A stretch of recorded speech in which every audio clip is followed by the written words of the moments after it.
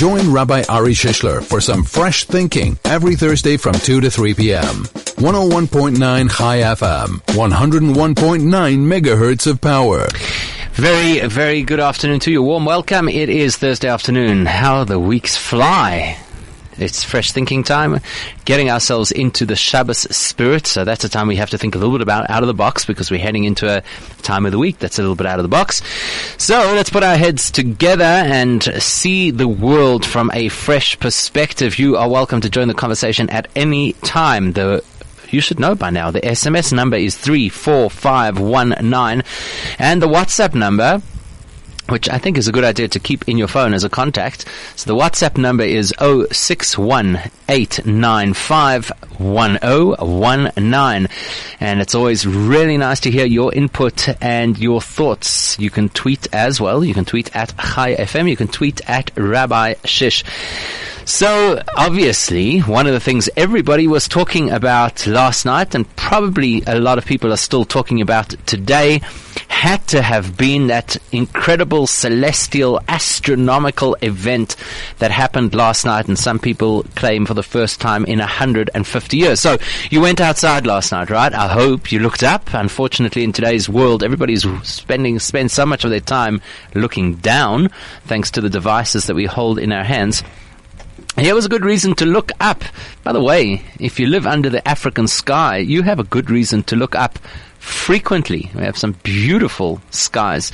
And at night, a night such as last night was actually quite clear. So it was really nice, and everybody was looking out to see that special moon. Did you do it? Did you go out and look and see the moon? Let me know. I'd like to know how it looked to you. Saw some funny things people had posted. Somebody says he was sitting for hours looking at the blue moon through his window, only to realize that it was in fact his neighbor's satellite dish.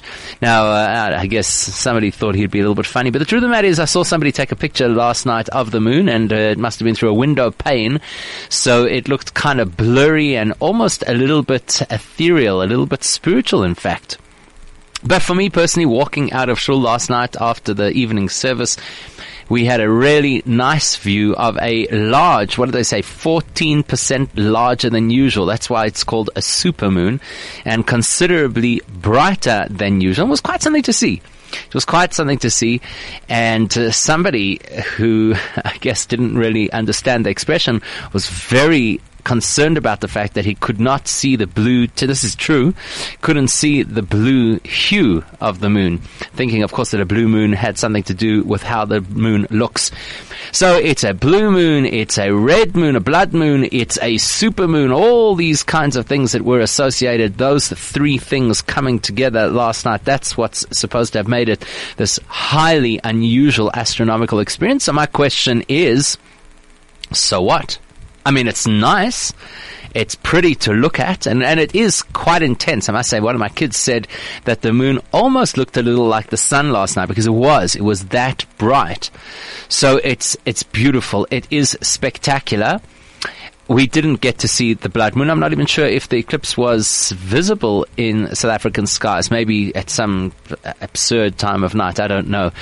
But just the ordinary supermoon, that's something quite something to see. And of course, people have said there've been a whole bunch of supermoons in the last year or so.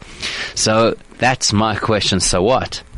Other than the fact that it looks nice, does it mean anything? Do Jews take these kinds of things into consideration? Does the Torah have a view on a blue moon or a blood moon or a supermoon? So that's what we're going to be talking about today, and I'd like to hear your views on it. And I'm pretty sure that there are people who have a view. So share yours, please, with us on 34519 if you're going the SMS route. Otherwise, WhatsApp 0618951019. Or, as many of you like to do, you can tweet at Chai FM, or you can tweet me directly at Rabbi Shish. Join Rabbi Shishler for some fresh thinking every Thursday from 2 to 3 p.m. 101.9 Chai FM, 101.9 megahertz of power. So, talking today about the blue, what do they call it? The super blue blood moon. Sounds all very confusing, I must say, once you start tagging along all the different descriptions that are supposed to be associated with this moon that we saw last night. So my question is is there relevance or is there significance to us as Jewish people? So we look out and we see the thing, and it's very beautiful and it's very attractive and it's unusual, but is it something to make a fuss about? And I know people get all excited about these things and they start making all kinds of predictions and all kinds of things that are that it represents change that's coming to our world, and then they start quoting things that happened when there was last a blood moon or when there was last a blue moon. So it gets really interesting, and of course there's a lot of conjecture that goes with those things. So I always wonder, what should we take with a pinch of salt? Or perhaps more than a pinch of salt. Generally speaking, I suppose the question goes beyond blood and blue moons. The question goes to a different area within life itself, and that is, how seriously are we supposed to consider things that happen in the skies? How seriously are we supposed to consider zodiacs and horoscopes? So we could go down that route, and I suppose that would be part of this conversation. And many of you probably believe that you know exactly what the Jewish view on that is, because it seems to be pretty well publicized. But what about the moon in particular? Because we do know one thing. If I can use this to launch the conversation, if there's one thing about the moon that we do know, it's that it plays a very central role in Jewish life. It was just 2 weeks ago in the Torah portion on Saturday 2 weeks ago where we read that the very first instruction the Jewish nation was given as a nation was to establish a calendar. And the nature of that calendar had to be built around the moon. So there you have it. Can you imagine? There's a nation about to be formed, about to be formalized, and they're in Egypt, about to leave Egypt. What do you think would be the most important instruction to give these people? I could think of a whole lot of things, like don't complain. That might have been a good preempting of what was going to happen in the desert. But Hashem decides that the particular instruction he's going to give is the instruction of a calendar, and specifically based on the moon. So there you have it. The moon obviously plays a big role in the Jewish experience. And if it does, then you have to ask yourself, so what does it mean if something is unusual about the moon? Is that something to consider? And perhaps just to expand that a little further. So we know that the Jewish month begins at the time in the lunar cycle when the moon is essentially invisible to us. In fact, the sign of a new Jewish month is what we call the birth of a new moon. Every single month, still today, in shuls and synagogues all around the world, they check just before the new lunar cycle is supposed to begin. What time should we expect that you'd first be able to sight the new moon? And it's highly precise. We take the day, the time of day, whether it will be AM or PM, and then we also break down an hour into 1,024 parts called chalokim, and then we work out how many of those parts. So it's less than a second. How many? It's a highly precise analysis. Obviously, it's got to be important if we're analyzing it that closely, surely. So there's one element, is that the beginning of the month is the time of the birth of the new moon. The middle of the month is, well, logically, if it's a 30-day, it was actually 29 point whatever day cycle. So then naturally in the middle of the month, that's got to be when you expect the full moon. So a full moon must be significant in Jewish literature and in Jewish thinking and in Jewish experience. And then you can stretch your imagination just a little further, and you can work out that from the birth of the moon at the beginning of the month until the apex of the moon in the middle of the month, the time we call the waxing of the moon, that's got to be a time of growth. Whereas the second part of the month, where the moon is reducing, at least what we can see, I mean, the moon obviously doesn't change, it's only what's visible to us, starts to diminish. That might well be a time of the month where things are weakening or diminishing or toning down. You'll also know that just about every major date on the Jewish calendar is linked to the full moon. So we're coming up for Purim. That's just prior to the new moon on the 14th of the month. We've just had Tu B'Shvat yesterday. Tu B'Shvat, middle of the month, full moon. Pesach is on the 15th of the month. That's a full moon. So is the holiday of Sukkot, of Sukkot, also 15th of the month. In fact, there's a day sometimes overlooked called Tu B'Av, the 15th of Av, which is considered the day of rebound from the tragedies of Tisha B'Av, the destruction of the temple. That's on the 15th of the month and clearly associated also with a full moon. So the moon definitely holds a very prominent place in the Jewish experience. So then if something is unusual about the moon, because we track the moon and we say, if it's a new moon, it's a Rosh Chodesh, it's a good time. There's birth, there's opportunity, there's potential. If it's a full moon, it's a Chag, it's a Yom Tov, it's a celebratory time, because there's the fullness of light.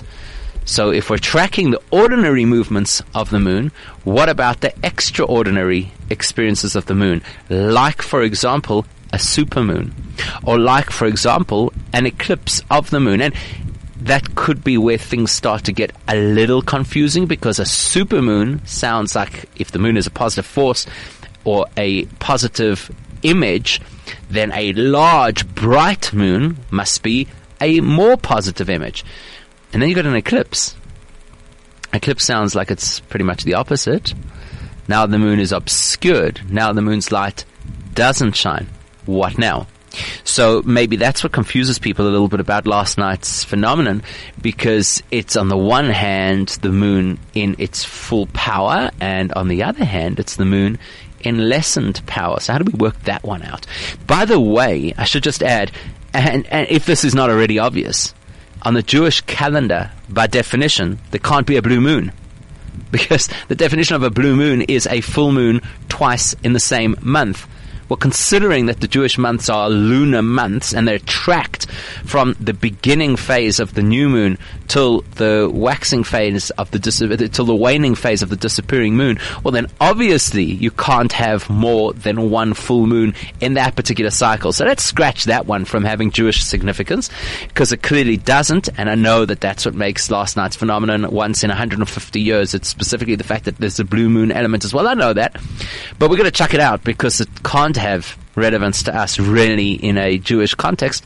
But we can talk about a supermoon, we can talk about a blood moon, and we can talk in generic terms about whether the state and appearance of the moon should be something we take that seriously. I know a lot of people will tell you, if you're starting to look at the stars, that's when you're out of line. Judaism isn't into that. We're not into astrology. But we're not talking about astrology necessarily.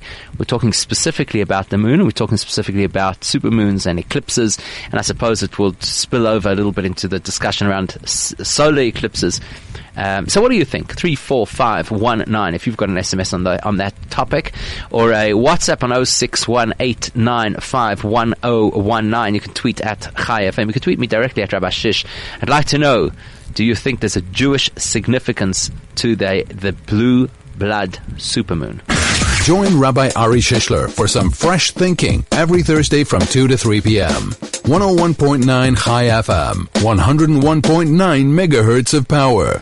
Okay, so here's a couple of SMSs, all from the same number and all anonymous, unfortunately. But so I'm not going to repeat. The two of them are essentially saying the same thing, but the SMS says that the lunar eclipse is a curse for the Jewish people.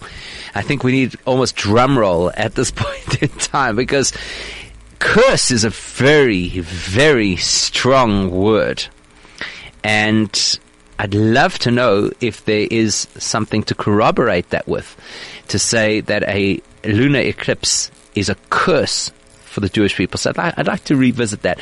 And then the third SMS is the Moilad is an approximation. It's not accurate, even though we give the Chalakim. So we're not going to get into the whole astronomy of it. My point was not about the accuracy. My point was about the attention to detail, which obviously highlights for us how central the moon phases must be to us. Even if the particular chalakim are not exact, that doesn't really make a difference. The point is, we obsess a little bit with the moon. I mean, we say a prayer over the moon every single month. It's called Kiddush Levana. Sometime during the early part of the month, different customs. Some people start almost immediately after the new moon, and some people wait until the moon is a little bit more substantial. But we have a custom, if it's not a custom, it's part of Jewish tradition that we go out and we do Kiddush Levana. Kiddush Levana is a special prayer. It's a number of paragraphs long. You have to look up at the moon first just to see that it's actually out and visible. Can't be obscured by clouds. You can't be standing indoors when you do it. And you say a special blessing to thank Hashem for the way that He set up the system with the moon. And then we proceed to say all kinds of things about the restoration of the Jewish kingdom with Mashiach. We talk about King David. We greet each other to show a sense of Jewish unity. And it's a whole ritual associated with the moon. So it's clearly very central to the Jewish experience. Okay, great. I've got a response to the SMS, both a response to asking where would it say that it's a curse and a name to go with it. So I want to thank Malcolm for the SMS. Malcolm says curse is quoted in the Gemara in Sukkah. So we're going to talk about that. It's actually something I was going to come to, was the Talmudic reference in the tractate Sukkah, where it talks about what happens if there's a solar eclipse, what happens if there's a lunar eclipse. Might include things that people didn't necessarily expect, but I don't believe that it uses the word curse. I think that's what I'm saying. I think curse is a really harsh word, and we've got to be careful how we use it. Okay, as I said, people have all kinds of conjecture about blue moons, blood moons, etc. So Yoni says that President Trump was born on the day of a blood moon. I don't know if that's true or not, and I don't know if that was intended as a positive or as a negative, because obviously opinions about Donald Trump are very divided. So I'm not sure exactly what that message meant and where it's going. If you can add some detail to that, that would be great. And yeah, there's quite a lot of interesting stuff coming up over here that's more about astrology. I'm going to hold off on astrology for now and rather just talk more about the moon. Let's talk about the moon and what that represents. So if you have a thought on that, that's fine. I'd love to hear it, but not necessarily about astrology per se. Here's one from Richard. It's quite long. Richard says the full moon is an important sign. It is the marker for a new month in the biblical calendar. Now, imagine if us Jews lived on the moon, we'd have a new month every day. Okay, don't know if that's actually true, so we're not going to go down that road. And then he gives a whole scientific way of measuring the movement of the moon. We're not going to talk about that either. But the point that he says over here is that it's an important sign because the new moon is the sign of the new month. Oh, he said the full moon. Sorry, he said the full moon is the sign of the new month. No, that's inaccurate. It's not the full moon that's the sign of a new month. It is specifically the new moon. So sorry, no, that was off. That was off. And then, of course, we have people who tune into this show who have a sense of humor. And here's Steve who says, I go to shul once in a blue moon. Well, I don't know if that makes it a good thing or a bad thing. Maybe it's a good thing. Maybe that means Steve was in shul yesterday. It's a pretty good time to be in shul for Tu B'Shvat. So, yeah, good on you, Steve. Hope that you get around to shul a little bit more frequently than just once in a blue moon. My gosh. Now, there's a particular verse, and it's part of there's actually two verses, and that's possibly where some of the confusion comes in. There's a verse in one place in the Tanakh, I believe it's in the book of Yirmiyahu, that talks about the fact that you should not consider the signs in the heaven. There's nothing to worry yourself with. It's kind of like part of nature. That's what happens. I mean, there was a time, of course, where people were highly superstitious and didn't understand what eclipses were, and they thought that these were terrible omens. You found that a lot with solar eclipses because there were certain societies that worshipped the sun. So if there was a solar eclipse, and of course they didn't have the means by which to determine or predict when they were going to happen, so it came kind of surprising and out of the blue. They believed that it was a terrible omen because their god was in some way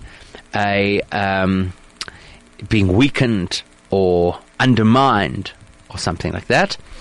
So I suppose in a time where people couldn't predict these things, there was definitely a sense that there must be the celestial beings are aligning in a particular way or behaving in a particular way that has an impact on us here on earth. So addressing that, you've got the prophet Yirmiyahu saying, listen, there's nothing to worry about. Don't be afraid of the signs that are in the heavens.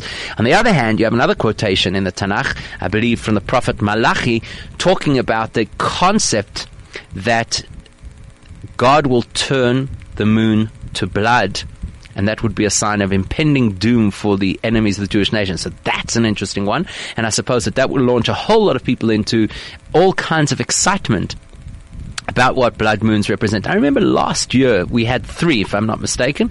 We had like 2 super moons and 3 blood moons, and people were saying that they're all associated with Yom Tov. No surprises, because if you consider that most Yom Tovs are on the 15th of the Jewish month, which is full moon, it's quite likely that if you're going to have a red blood moon, which is always going to be at full moon, it's most likely that it's going to coincide with a Jewish holiday. And people were talking about how it's going to imply that there'll be change in the world and all kinds of good things would happen, and other people were saying bad things would happen. So once you throw out a verse like that says God will turn the moon to blood, everybody can get really, really excited about it. Of course, you have to recognize that this is something which happens relatively often, and we've got to just be so cautious not to start turning things into signs and omens when we don't necessarily know that is the case. So I want to share with you a very interesting thing, follow-up quotation, a follow-up SMS from Malcolm saying the Gemara uses the expression klala, which is a curse. Okay, so let's see. Let's see exactly what the language of the Gemara is. I'd like to share it with you. Here's the Talmud, the section in Sukkah, which talks about exactly this concept. So it starts with a quote. Koi Omar Hashem, so says the Lord, El derech hagoyim al telamdu. Don't learn the way of the nations. Of course, at that time, there were many nations that were highly superstitious and served all kinds of beings, celestial beings. Do not shudder from the signs that are in the heavens. That's the quotation from Yirmiyahu, from the prophet Jeremiah, saying we need not be afraid of those signs that appear in the heavens. And then he says, the quotation ends that the nations of the world will be afraid of those signs. Says the Talmud. I'm not going to read everything in Hebrew, but it basically says that those who worship the sun, the moon, and the stars, they are the ones who will shudder and be afraid, but those who don't have no reason to be afraid. And it then goes on basically to tell us that as long as we do, this is the quotation in the Talmud in Sukkah, as long as we do what God wants from us, we have no reason to be afraid of likui me'oros. That's the expression. So it sounds quite similar to kelala, which is a curse, but in fact the word is likui, which is almost like an affliction, almost as if something has happened, like an illness. So there's our first thing to consider, that the Talmud says very clearly, based on the teaching of the prophet Jeremiah, that if we're doing what we need to do and we're following what God wants from us, we don't have to freak out from these astronomical phenomena. That's one thought. Of course, as we'll see in a moment, there's a lot more to the story, and I'd love your input as always. So send an SMS on 34519 or send a WhatsApp on 061-895-1019 or tweet at Rabbi Shish or tweet at Chai FM. Meanwhile, Pick and Pay Hyper Nord has a bunch of specials that are valid until the 4th of February. So they said you've got to visit the Hyper for amazing 100 Rand deals, in addition to which they've got Pick and Pay Long Life Milk. 6 1 liters assorted are at 65 Rand 90 each. Their Pick and Pay White Sugar 2.5 kilos are now 32 Rand 90 each. Pick and Pay 2-ply toilet tissue 9s in white. You can buy any 2 for 70 Rand, which means you save 37 Rand. And No Name 7 kilograms of potatoes, 7 kilograms of butternut, and Pick and Pay 3 kilos onions. You get all 3 of those for just 100 Rand. And finally, No Name light meat shredded tuna in salt water. You can get 10 of those for 100 Rand. That's Pick and Pay Hyper Norwood. And I've heard a lot of people saying, there's this crisis looming in Cape Town, and what are we doing as a Jewish community to assist? Well, you can join the Darchei Noam water drive and help us fill 2 giant trucks by next Wednesday, the 7th of February.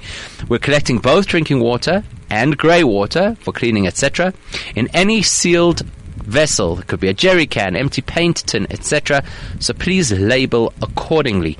All water may be dropped at Darchei Noam School, which is 159 8th Avenue Highlands North, or at 52 Elray Street in Fairmount at any time. These trucks will be driven down to Cape Town, and the water will be donated to Highlands House, which is the Jewish old age home, as well as other needy establishments through our partner schools. You may also donate, and we will purchase bottled water here in Johannesburg. Apparently, Cape Town's completely sold out on your behalf, and add it to the truckload. So you can make donations to Darchei Noam. It's FNB, and the account number is 626-956-56573. Okay, hard to remember an account number just like that. So it's 626-956-56573. As a reference, you should put the word water. Watch the space as we announce further schools who have accepted the challenge and are partnering with us. Please spread the word. I think it's a wonderful initiative to do something. It's a little bit like the starfish on the beach story. We're not going to solve the water crisis in Cape Town, but we could solve part of it. So good on them. Good on the Darchei Noam School for coming up with that initiative. Let's hope that others get involved and do things which are relevant and significant. It's 27 minutes to 3 o'clock. You are on Fresh Thinking with Rabbi Ari Shishler, talking today about last night's super blue blood moon. Or is it blood blue moon? I don't know. Or blood blue supermoon. I'm sure there are many ways that you could say it. And my question is it something that we should consider from a Jewish point of view? Is it something that we take seriously? Is it something that we believe has some kind of impact or some kind of meaning? Steve says no meaning whatsoever. And I think a lot of people would probably agree with that. It's an astronomical event, and that's it. Just happened. But I'm not sure that the Talmud would necessarily agree with that. I'd like to share with you the quotation from the Talmud, something to think about. This is in that same section where it speaks about likui ma'oros, about what happens if the celestial sources of light are in any way likui. It's hard to translate, but it means like afflicted. So this is what it says. I want to share this with you. The Talmud says there are 4 reasons why there might be a solar eclipse. In other words, there are 4 behaviors, as we're about to see, that we could engage in which might influence a solar eclipse. Number 1, if the head of the Beth Din, of course, in those days, in Talmudic times, the head of the Beth Din had sweeping powers, he had tremendous authority, not only over his immediate city necessarily, but sometimes over the whole Jewish world. So if he would pass away, that would be accompanied by a solar eclipse. Or if a young girl, specifically an engaged girl, that's something the Torah talks about, a naira me'oirasa, that's a woman who's betrothed to be married, and that she's assaulted by a man, and nobody comes to her rescue. Wow. I could think of some of that going on in different places in the world today. Anyway, that would be the second possible. I'm sorry, I skipped something. It's if the Av Beis Din, if the head of the Beis Din, of the Beth Din, dies and the community does not grieve properly, that would be cause number 1. Cause number 2 would be this woman who's assaulted and nobody comes to her rescue. She's in a public place, it's in the city, nobody cares. Then it says, and this would be highly controversial, but the Talmud says that it could be due to other inappropriate relationships, and it could be a situation where 2 brothers are murdered on the same day. So you can hear that these are all things about some kind of breakdown in a society, that they would be the cause. That's how the Talmud seems to be saying it, that they would be the cause of a solar eclipse. A lunar eclipse, on the other hand, lesser things. People who give false testimony, people who breed small game in Israel. There's a whole prohibition against bringing up certain animals in Israel because they eat all the vegetation.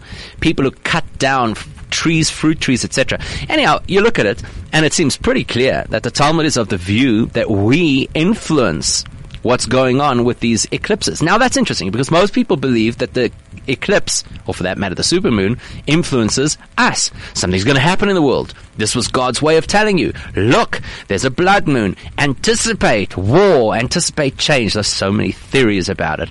And the Talmud is saying almost the exact opposite. It's almost like the Talmud is saying, if you're seeing things in the sky that are unusual, that are disconcerting, or, I suppose on the other hand, if they're positive, like a supermoon, although the Talmud does not say that, it's time to be a little bit introspective. What have we done? Interesting, no? So, that's going to set off, of course, a whole bunch of questions, because we live in the modern age and we understand that you can predict exactly when a lunar or solar eclipse is going to happen decades in advance. In fact, we could probably predict all of the eclipses that will happen until the foreseeable future. So what is the Talmud telling us? That an eclipse is a reflection of our behavior. That sounds a bit strange. I mean, that would be like saying, I suppose, that the sun rising in the morning is a result of our behavior. Can you actually say something like that? Doesn't it sound just a little bit far-fetched? I'm sure some people would say even primitive, or people might be even less kind in their response to that particular thought. What is the Talmud trying to say here? It definitely indicates that what goes on in the sky is relevant to us. That it definitely seems to indicate. So, what are we to make of that? It's also interesting that the Talmud does say, so just to be fair, the Talmud in the same section does say that an eclipse could be a sign, it could be an omen of something bad that is about to happen, but we already mentioned before that the Talmud says, only if you're not doing what God wants. That might help to link the two, right? Because the Talmud gave a list of a whole bunch of things that the community is doing wrong, a whole bunch of things that illustrate a breakdown in the moral fiber of the society, and then links that to an eclipse. So that would make a lot of sense. So if something is in the sky and it seems an omen, you only have to be worried about it if you have misbehaved. I think that's really the thrust of what the Talmud is trying to tell us. There are times, through his natural ways, God has messages that he sends us, and hello guys, come on, pull up your socks. Things are not right. You're not behaving as you should. You're not succeeding as you should. You're not connecting as you should. And these are the things that are going to snap you out of your reverie and bring you back on course. So it's not a bad thing. It's not a bad thing for a person to say, I'm a little uncomfortable because it was a blood moon. Maybe it implies that something negative is going to happen. Let me be more positively focused. Let me introduce something into my life, into my family, into my community that is positive, that is in line with what God wants, and that way mitigate whatever this omen might be. So yes, it's interesting. It seems that Judaism does give some consideration to these signs, although the overarching principle is, if you're doing what you should, if you're following God's directives, you have nothing to fear. What about you? What do you think about it? 34519 by SMS or WhatsApp 0618951019. A couple of tweets coming through at Chai FM or directly at Rabbi Shish. I'd love to have yours. Join Rabbi Ari Shishler for some fresh thinking every Thursday from 2 to 3 p.m. 101.9 Chai FM, 101.9 megahertz of power. Talking about the moon today. Some people maybe get a little bit uncomfortable. Full moons, super moons, blood moons, werewolves, people going crazy, lunacy. Amy says, potential is hidden in an eclipse and in the new moon. An eclipse is a temporary hiding, a reminder to look at what is hidden in our minds. Well, there you go. There's something which is quite insightful, quite thought-provoking, right? That an eclipse is temporary, and it's implying that something which is normally there is hidden, so it could be a catalyst for us looking at ourselves and saying what's hidden in ourselves. Okay, nice point, Amy. I like that. Keep them coming. There's always interesting insight on the show. We're talking over here about this issue. How could it possibly be that the Talmud suggests that our behavior could be the catalyst that causes an eclipse? And it goes on and lists and says exactly these things. If the following things happen, that is a sign that there will be, or that is a cause that there will be an eclipse. So various people try and tackle this. One of the great scholars, I believe he lived in the 18th century, called Rabbi Yonasan Eibeshitz. He was an absolute genius. I mean, this to read his stuff, you got to really have your head screwed on. And he was a child prodigy, an amazing person. He says, and also used to engage in all kinds of debate, polemics with all kinds of people. So he says, listen, you have to understand that an eclipse is an absolutely ordinary natural phenomenon. It's got nothing to do with our behavior. It's predicted from the beginning of time. There are cycles in the world, just like you have the cycle of the growing or shrinking of the visible moon, or just like you have the cycle of summer and winter, you have the cycles of eclipses. He is of the view that when the Talmud uses the expression likui chama, it's actually sunspots. Interesting. Now, I don't really know enough about sunspots or about solar flares or all these interesting and intriguing phenomena that happen on the surface of the sun, but he's of the view certainly that a solar eclipse and a likui chama are not necessarily the same thing, and that it is possible, because we do fundamentally believe as Jewish people that our behavior, our actions, our prayers can change nature. If we did not believe that, we would never pray for rain. We'd never pray for the healing of illness. So we absolutely believe that our behavior, our mindset, the words that we say, the prayers that we make, can absolutely have an effect on the natural order. So he says, Rabbi Yonasan Eibeshitz says, what the Talmud is trying to tell us is that what we do does impact the nature of the system we live in. And it would have an impact on the sun, potentially sunspots. But don't confuse that with a predictable, natural reality like an eclipse. In other words, he's of the view that eclipses are not something to take seriously. They just happen. They're interesting, nice to watch, but nothing sinister about them, in spite of the fact that the moon is such a powerful image representing Jews and Judaism, and in spite of the fact that the Talmud tells us that we follow a lunar calendar because we are moon-like. Still, as far as he's concerned, nothing out of the ordinary, nothing to be afraid of. He's not the only view on it, by the way. There's a great Kabbalist called Rabbi Yeshaya Halevi Horowitz. Most people know him as the Shaloh HaKadosh. Also brilliant insights, mystical insight into all kinds of things. He takes it from a different perspective, interesting perspective. It raises a whole bunch of other questions around determinism versus free will. But the Shaloh is of the view that right at the beginning of creation, God understood exactly what was going to happen. He foresaw it all, including when society would misbehave, or including when society would have its cracks. And so he built into the system those things that would come up from time to time where you can anticipate that people need a bit of a wake-up call. They need something to make them feel edgy, something to make them question their behavior. So God factored into the system that from time to time, the moon will look a little different, or the sun will be eclipsed, in the hope that those are the kinds of things that would wake us up. And he compares it, interestingly, to the rainbow, because we understand that a rainbow is a completely natural phenomenon. It's pure refraction of light through the water. That's what causes rainbows. You can make your own rainbow at home with your hose pipe. It's not miraculous, yet at the same time, we know that in the Torah, God tells us He will use the rainbow as a sign that He'll never destroy the earth again. And the implication from that, the Talmud understands, is you don't use a threatening sign unless people need the wake-up call. So if everybody's hunky-dory, behaving nicely, doing what they should, you don't have to bring out the cane. It's dafka when people are off the tracks.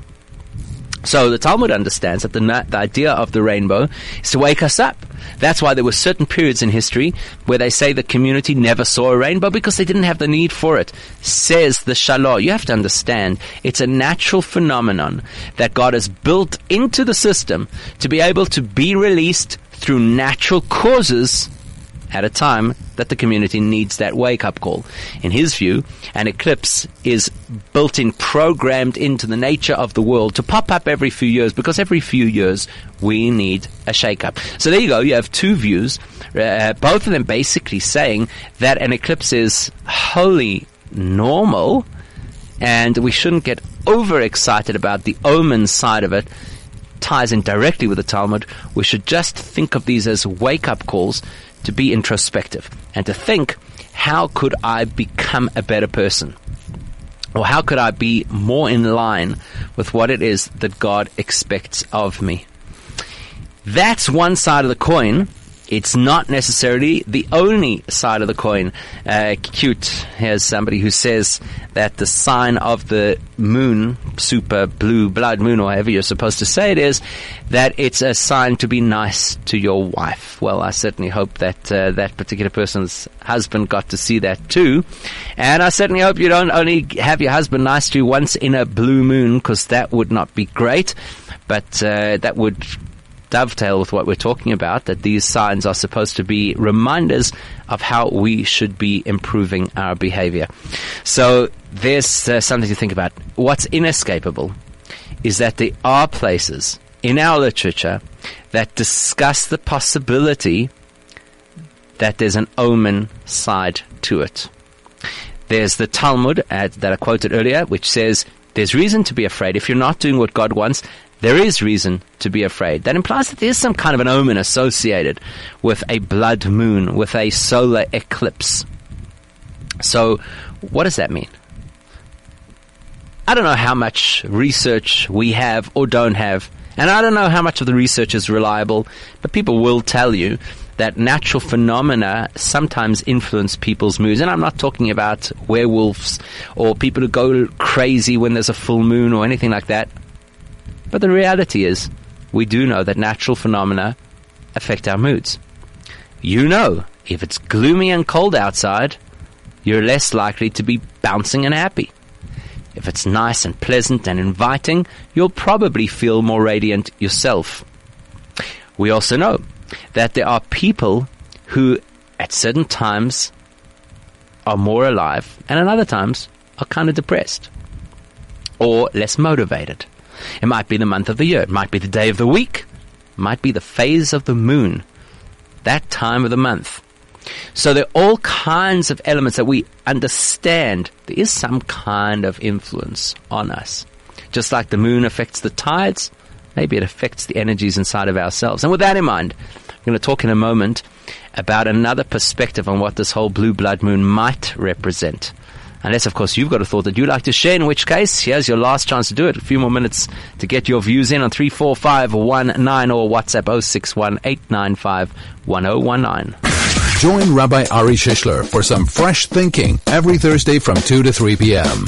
101.9 Chai FM, 101.9 megahertz of power. Okay, so we're all in agreement, and I certainly hope that that's a relief for you to hear this, that every Torah source is of the view that an eclipse is a natural phenomenon. So, yes, it's exciting to see the blood moon, and especially when it's an enlarged moon and so forth, but the fact of the matter is, as exciting as it is, all that makes it exciting is its rarity, not its supernatural nature. It's normal. But here's something to consider. The rainbow, as I mentioned before, is also normal. But it doesn't mean you're going to see it. During the whole course of a rainy session, you might not actually see that rainbow. Now, we believe as Jews that whatever you see is what God wants you to see. And whatever you see is because God wants you to derive some lesson or message from it. So, remember the solar eclipse last year, and everybody was so excited we didn't get to see the full eclipse over here, but there were people in the United States who booked to go to places where they'd be able to view the full solar eclipse, and it was going to be so amazing. It was punked at exactly the right times. And then what happens if it's cloudy?